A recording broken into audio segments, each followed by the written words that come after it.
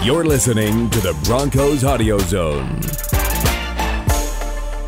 Broncos Camp Podcast. They're back at it after a 2-day respite to recuperate from the preseason loss to the Seahawks on Thursday night. And, of course, the Broncos came out a bit banged up, and that seems like a really good place to start this, Ryan, because on the positive side, you saw Joseph Jewell doing individual work. You saw Bug Howard back out there in uniform for individual work. Saw Jake Butt doing individual work, and we will hear from Jake Butt later on in this podcast. But you're also going out there without Theo Riddick, without Andy Janovich, both of them looking at 6 to 8 week timetables for recovery. Let's actually start with fullback. Let's start with Andy Janovich, because George Aston is the only fullback on the roster. Now, what's interesting is after practice, Ryan, Vic Fangio was asked whether you could go a week or two without a fullback on the roster, and he said, sure. So just because George Aston is the only fullback doesn't mean he's got a roster spot. Given the timetable for Andy Janovich, it's possible they could look and say, okay, we can go 1 to 3 or 4 weeks without a fullback here using tight ends as fullbacks. We saw a little bit of that today with tight ends motioning into the backfield, some from Troy Fumagalli in particular. So George Aston, he's the only fullback. He's a story right now, and he's had a good camp. Doesn't mean that he's locked for the 53 here. Interesting scenario the Broncos have right now. Yeah, and I mean, that's the thing, is Troy Fumagalli is a perfect example of a guy that they have been using as that halfback. And so if they're not using a tight end in that position, they're also, of course, when they go two back, it's actually two running backs. Like today you saw Philip Lindsay and Royce Freeman in the backfield flanking Joe Flacco, and they've done that from time to time. So you're right. When he says that, that's correct. The way they run this offense, there are multiple ways they can get around it. I think the bigger impact really becomes on special teams and what Andy Janovich brought on special teams, because you did see some problems in tackling in the Seattle game on special teams. There were multiple missed tackles, guys taking bad angles, and you know what? Without Andy Janovich, that is a bit of a problem. That's a bigger problem for me than what he does on the offensive side of the ball and what they're going to be missing. To that end, Tom McMahon was actually working with George Aston after practice. They were working on punt protection techniques, because with Janovich down, George Aston, for the moment, is going to step in and be first-team punt pro, so that matters. You mentioned the bad angles. Colby Wadman didn't have a good night. The hang times were around 3.6, 3.61 on his punts, a lot of low line drives. A lot of questions about the special teams going in. Of course, we talked about kickoff and punt returner a lot, but from what I saw Thursday, Ryan, they can find a returner, but that seems to be the least of the issues right now with that third phase. 100% agree. In fact, actually, the returner, amazingly, even though that led a lot of the headlines coming into camp, who's going to be their punt returner, it has taken a back seat to, as you mentioned, the punting. Oh my gosh, that you almost wonder if Justin Vogel can come back for a little bit of competition. I'm not saying that, although he was a Pro Bowl alternate for Green Bay in 2017. But the fact is, Colby Wadman did not have a good game. And he's had inconsistent moments. We've seen it before, and understandably so. He's a younger player in the league, too. Then the tackling, downfield tackling, was just really, really bad. Penalties. If it wasn't bad tackling, it was penalties. Sometimes it was both. Tim Patrick is a guy I definitely want to single out. Kept taking bad angles, and I'm not really sure why. He kept overrunning the play. I saw it at least a couple of times. You saw other guys, Kalfani Muhammad, I think it was running down once. I mean, there's just a lot that needs to be coached up there.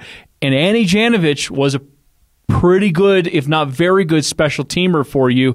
He's going to be missed. And you know what? Sometimes people will tease us a little bit, like we talked about Cody Latimer and how good a special teamer he was. Benny Fowler, how good a special teamer he was. You know what? When those guys are gone, you see the difference. Well, the thing with Cody Latimer was that he was a second-round pick, and you weren't drafting to be a special teamer. Benny Fowler, undrafted. Andy Janovich, sixth-round pick. That's part of what you expect, and they delivered.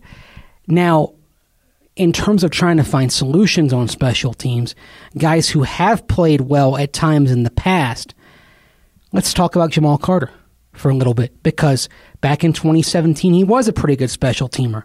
Forgotten in 2018 as he dealt with a torn hamstring. Buried on the depth chart at safety this year.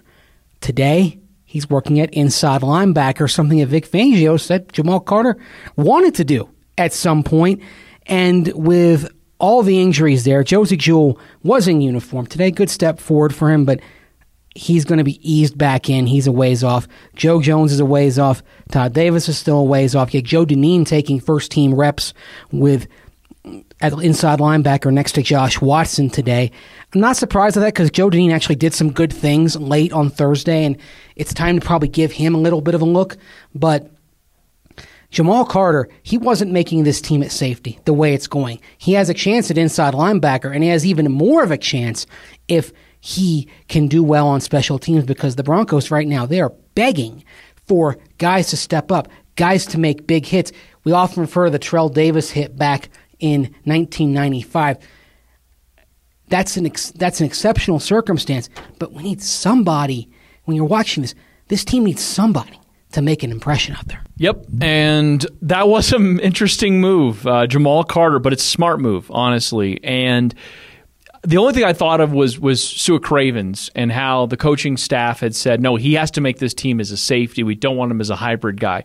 Well, now they're sort of allowing Jamal Carter to be a bit of a hybrid guy because, of course, he still has the capability of playing safety if needed, but he's going to possibly make the team now as inside linebacker. I thought that was a little bit interesting, but again, for him as a back end of the roster guy, he wasn't making the team as a safety. There's just too much depth there. Guys like DeMonte Thomas keep making plays. Sua Cravens is already, as far as I'm concerned, the fourth guy in that safety room. And if they keep five, I think it's going to be DeMonte. So now you're in a position where you're Jamal Carter, and you see all these injuries happening to this position. They're not really bringing in any more guys right now because they expect their other guys to get healthy. This is an opportunity to get a longer look playing inside linebacker. And as you mentioned it, guys like Joe Dineen, for example, getting looks with the ones, for crying out loud, something I didn't think we'd be saying at any point during training camp. Sua Cravens, though, didn't really want to be linebacker. He really wanted to settle at safety. As Fangio said after practice today, that inside linebacker, you got to want to hit. That's one thing that Justin Hollins, he feels, has to show, that he really wants to hit. Jamal Carter, we've seen that he can hit. We've seen that he can lay the wood when necessary. No, I guess that's fair, but if you're asking Sua Cravens, do you want to have a job or not? True. I think it kind of comes down to. But, I mean, the team says they want him to make it a safety, and he wants to be a safety. So it kind of works out for everybody. But, yeah, Justin Hollins, boy, he had a good play today, downfield and coverage. I've really liked some of the versatility we're seeing. It's pretty raw with Justin Hollins. But there was a play in the Seattle game where he kind of ran around the entire formation chasing Paxton Lynch, and he had to come from one side, and he just followed him all the way around the field. You see that burst, but then when he gets a chance to run an inside linebacker and see some of that coverage, that he has the potential of that too, he could be a really fun player for this team into the future. I don't know how much to expect from him this year, but I really like the beginning of what we're seeing. How many times in the offseason did we talk about Justin Hollins having 4.5 speed, having the same timed straight line speed as Noah Fant? And he's had opportunities to show that. I would say right now his coverage is a little bit ahead of his pass rush work, although he did have a pressure today. But the fact that he can do both, long term, that is what Vic Fangio is looking for. And also now with Jeff Holland out of the mix, you can see that he fits there at outside linebacker as well. Fangio said the reason they cut Jeff Holland was that they were running deeper at outside linebacker than other positions. They needed to open up a spot to bring in Rashad Causey at cornerback. But still, if Holland was trending in the right direction to them, they wouldn't have let him go today. They would have let go of somebody else. Notable, you and I were talking about Jeff Holland quite a bit over the last couple of weeks. Had some pressures, some near misses on Thursday. But at the same time, when you talk about getting to the quarterback on a consistent basis over the broad spectrum of 3 weeks of training camp plus 2 preseason games, Malik Reed is getting there more than Jeff Holland. And Malik Reed also is doing more in short area coverage when asked to do that than Jeff Holland. And I think that's why Malik Reed looks like he's on track for a spot on the 53, and Jeff Holland is no longer a Bronco today. It seems like Malik Reed had leapt in front of him on the roster, and just by what we'd seen on the play on the field. And you know what? I mean, Jeff Holland is still a young player in this league. I hate sort of giving up on young players that have had limited reps. But at the same time, when a guy comes in that is younger in the league than you and is already ahead of you, yeah, it can happen that way. There's some other things potentially coming down the pike for him too. But in the end, this is kind of where I guess this is where it ultimately had to go. As far as the depth go, is what Vic Fangio is saying. It's an interesting point about depth at outside linebacker. At this point in training camp, would you say it is a deep position, outside linebacker? I wouldn't say it's overly deep, but at the same time, you accept that if you lose Bradley Chubb or Von Miller, you are not replacing them. You have someone stepping in and playing the position. You are not replacing either of them. Dakota Watson at least can be capable, and that's your one proven guy. Malik Reed has potential, but we still need to see it against the ones at a certain point. We're not going to know for a while, and if he has to go out there, then they're going to have to change what they do schematically. You probably wonder if maybe you see more of Justin Hollins if he becomes a pure edge, if something happens to Miller and Chubb. Oh, I mean, I can't believe we're talking about this. Sorry, listeners, I know we're scaring you right now by discussing the notion of having both outstanding edge rushers, one a perennial Pro Bowler, one who will become a perennial Pro Bowler, not in the mix. This is the nightmare scenario for the Broncos. But it's one you have to think about. That being said, I don't think the depth is bad. It's just that beyond Dakota Watson, it's unproven. I think Malik Reed can be good depth. I think he can be Shaq Barrett going forward. Someone who can step in and give you 15, 20 snaps at a high level and becomes a starter in this league at some point. Would not surprise me if he takes that path, but right now, it's just that you don't know. And if something happens to Malik Reed, then it's not looking too good at all, because at least Malik Reed has got some upside, and you could see that if he got forced into action, that he would probably get better and better and adjust and up his game over time. And that's where, if you're taking a look at two young players side by side, and maybe they view Jeff Holland, and Malik Reed similarly, you're probably taking Malik Reed at this point. He's shown more. Simply put, he's shown more. And so in that case, I can understand why they opted to go there. I thought it was a bit surprising of the timing in camp of when that move happened. But if you're looking at roster spots, maybe that's just where you felt like you had. I kind of felt like they, and I mean no direct offense to anybody specific, but like, say, Trey Johnson, who's really, really struggling right now. He struggled in the game against Seattle. He struggled today in practice, gave up 2 deep touchdown completions, one against Brett Rippon to Trinity Benson, and then one with Joe Flacco to Emmanuel Sanders.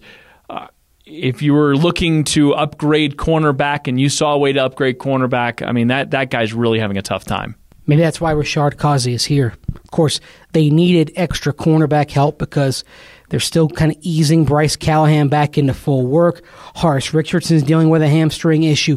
Kareem Jackson's dealing with a hamstring issue, so neither of them were out there today. And yeah, Kareem Jackson's mostly a safety, but he is part of the corner mix as well. So there was a short-term practice need, but I think Causey, they want to see what he can do. It was a first day. He had a pass interference call at some point, but it wasn't getting torched in the way that Trey Johnson was out there today. It was kind of troubling the way he looked. But again, he's down there. He's working with the third team. That third team period for the defense against the first team offense, that was when Joe Flacco had his 2 longest completions of the day. I don't want to downplay Flacco making those connections to Emmanuel Sanders and Courtland Sutton, but look who it was against. It was against the third team. So that's why, looking back at the practice and looking at my notes, I'm not making a big deal out of those. No, we're not. You know, one thing I did like as far as deep completions go, and the Broncos are clearly making a big point about getting Noah Fant involved in the passing game. A lot of targets for him.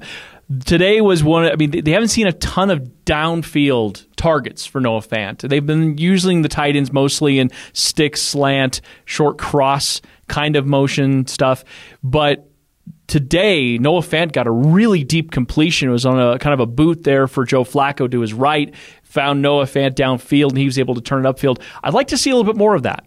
I would as well. We've been talking about that the last few months, and especially with Emmanuel Sanders still working his way back. What if he has a setback as he recovers from this ruptured Achilles? You need vertical speed. It's just not in that room on a proven basis right now. So your vertical threat might have to be the 4-5 guy who weighs 250 pounds and can be a matchup nightmare. But if he can be used in that regard down the seam, that can at least get the safeties back and open things up underneath for the running backs. Because if you have a scenario where you don't have a downfield threat and the safeties are cheating up, it's going to look like weeks 14 through 17 of last year for this offense. Well, just think about the teams that have that downfield tight end threat. Travis Kelce, when Rob Gronkowski played, even Zach Ertz is a guy that they use like that. They use him all over the place. But think about those offenses and how they function with a downfield threat at tight end. Well, the interesting thing, you mentioned Gronk, and the fact that Gronk was so effective down the seam gave the Patriots a vertical threat, even though we all know, as remarkable as Tom Brady is, he doesn't have the deep sideline pass in his arsenal anymore. To get it downfield vertically, he has to go between the numbers, so you don't have that additional yardage of going outside.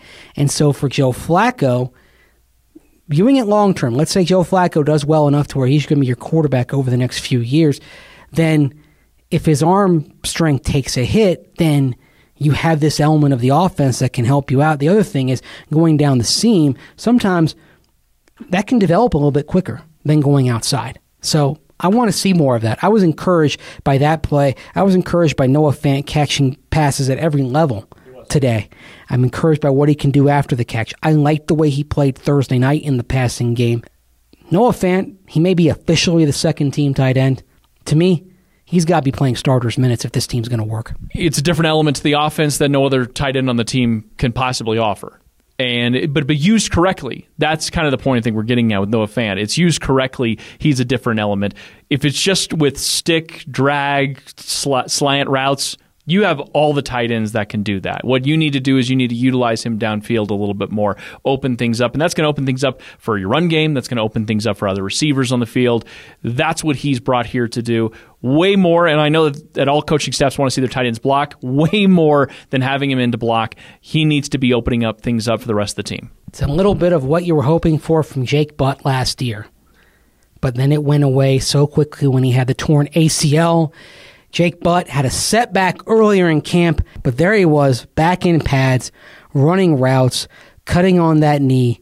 Ryan Edwards, Benjamin Albright, and I talked with Jay Booty after practice. How did it feel to get back out there? Felt great. It's been a long time coming, man. It's been a tough process, tough couple weeks for me. But I've been putting the work in. It's what I love to do. I'm going to continue to work. Nothing's going to stop me from getting back out there. So this is just a small step in the right direction. What's the biggest challenge being there on the sideline, wanting to be out there but unable to get out there physically? I mean, there's a lot of challenges, man. I mean, it's probably looking back and knowing what you can do when you're healthy, and that you went 9 months without any setbacks, and to deal with it the first couple weeks of camp, and it's just crazy. It's nothing structurally or wrong with my knee. It's really nothing that they can pinpoint what's going on. It's just part of recovery. It's just crazy how much things can change in a year, but a lot of things are out of my hands. What I can control is my work ethic and my attitude, and that's what I'm doing, just working and getting back out there.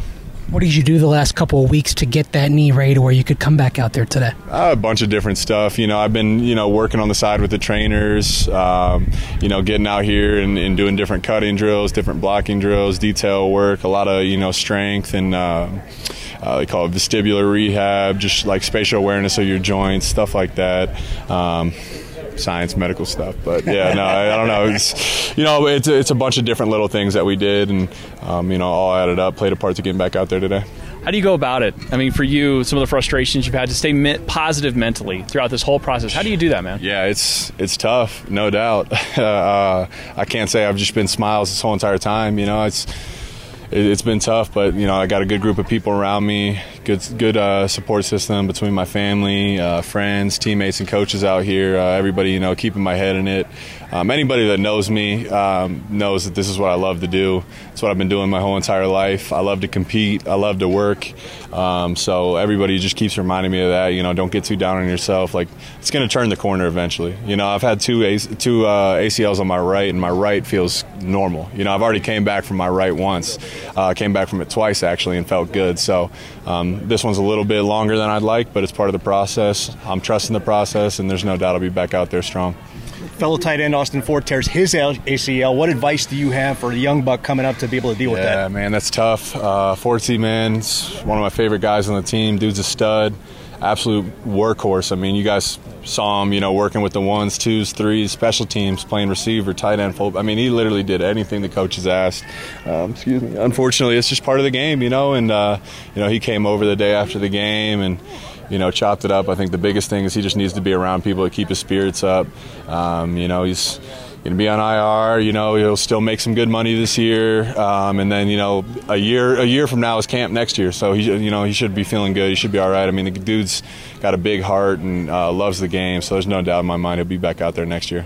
You said Austin needs people to help keep his spirits up. Who kept your spirits up over the last 9 months or so? Yeah, I mean, guys like Fort, Fumagalli, Jeff, the coaching staff here, my dad, my mom, friends. It's been a group effort for sure. Me, myself, trying to hype myself up a little bit, and for me, it's just I just got to feel good, because when I feel good, I know the rest takes care of itself, So just reminding myself that this is going to turn the corner. It's going to get better. There's going to be some tough days, yes, but there's going to be more good days than bad. So just keep trusting that. I like what he said about Austin Fort. I was going to refer to it as paying it forward, but it's paying him back because Austin Fort helped Jake Butt, as he pointed out. Good support system. The other thing, and let's just get right into bottom line roster construction. Austin Fort being injured, it's a tough break. He was having a great camp. That really does help Jake Butt's chances of making the 53. You can't deny that. One of the first things I said as soon as we found out about the injury, I said, well, they desperately need Jake Butt now. Whoever they bring in a tight end, if it was Brian Parker or Tamarick Hemingway or any way that's out there, they are not Jake Butt. They don't offer the same kind of upside. Austin Fort was showing to be a fairly reliable target. I understand about the drops in camp, and that's it. But he was working very, very hard. He was a rookie. He was a young player. You knew that if this was the baseline, he had a long ways to go. But Jake Butt's got so much upside. And if you have a combination of Jake Butt healthy, along with Noah Fant healthy, that means you could have one of those kinds of tight ends on the field at all times. You don't have to have them both on the field at the same time. You could, but in reality, you could have, say, Fumagalli or Hireman on the opposite side of either one of those, and that opens up a ton of things. Is it possible, though, that maybe Jake Butt is competing for a spot with George Aston? That's the interesting thing. It's not simply about him. If they like George Aston, because remember, Andy Janovich is going into the final year of his contract. If George Aston does something with this opportunity that is before him over the next few weeks, then the Broncos could keep two fullbacks on the 53. I'm sorry. I can't say that with a straight face because in today's NFL, that sounds so absurd. And if Aston and Janovich both make the 53, there are going to be people pointing out that the Broncos are keeping two fullbacks as an offense that maybe is trying to turn back the clock a little bit, kind of appropriate. But really, I think Aston and Butt are going for one spot. That seems about right. I'd take the tight end at this point, but it kind of depends on special teams a little bit and the way they chop things up. If Aston shows to be a very good special teamer, then there's always a possibility. But right now, if I was betting on it, I would say that they keep four tight ends. If Aston does well in punt pro, I think he makes the team, though. And that's a key thing. And that's why when I talked to him after practice, I had to ask him, okay, what were you and Tom McMahon working on? Because it was one of those kind of animated conversations, not angry, but it was, clearly something that Tom McMahon wanted to demonstrate to him, wanted to show him, something that matters. And the other thing that we all know is that when a coach pays individual attention to a player like that, that means they're invested in him, that they believe something is there. It's when they stop doing that individual coaching that the player probably not long for the team because then they don't have the same emotional and financial investment. No, I think that's appropriate. Aston, he's getting time with the ones today. I think that there's a possibility there, but again, I'd lean to where they, as Vic Fangio put it, that they use a little bit more tight end halfback. They'll go two back with that two running backs more so. It's a hit. Losing Janovich is a hit. There's no doubt about it, but that seems like the more realistic trajectory of this thing right now. We are now 20 days away from the cut to 53. Of course, 3 more preseason games, 2 joint practices with the 49ers coming up later this week. So we'll monitor that and be with you all the way through. For Ryan Edwards, I'm Andrew Mason. This has been the Broncos Camp Podcast. Talk to you tomorrow.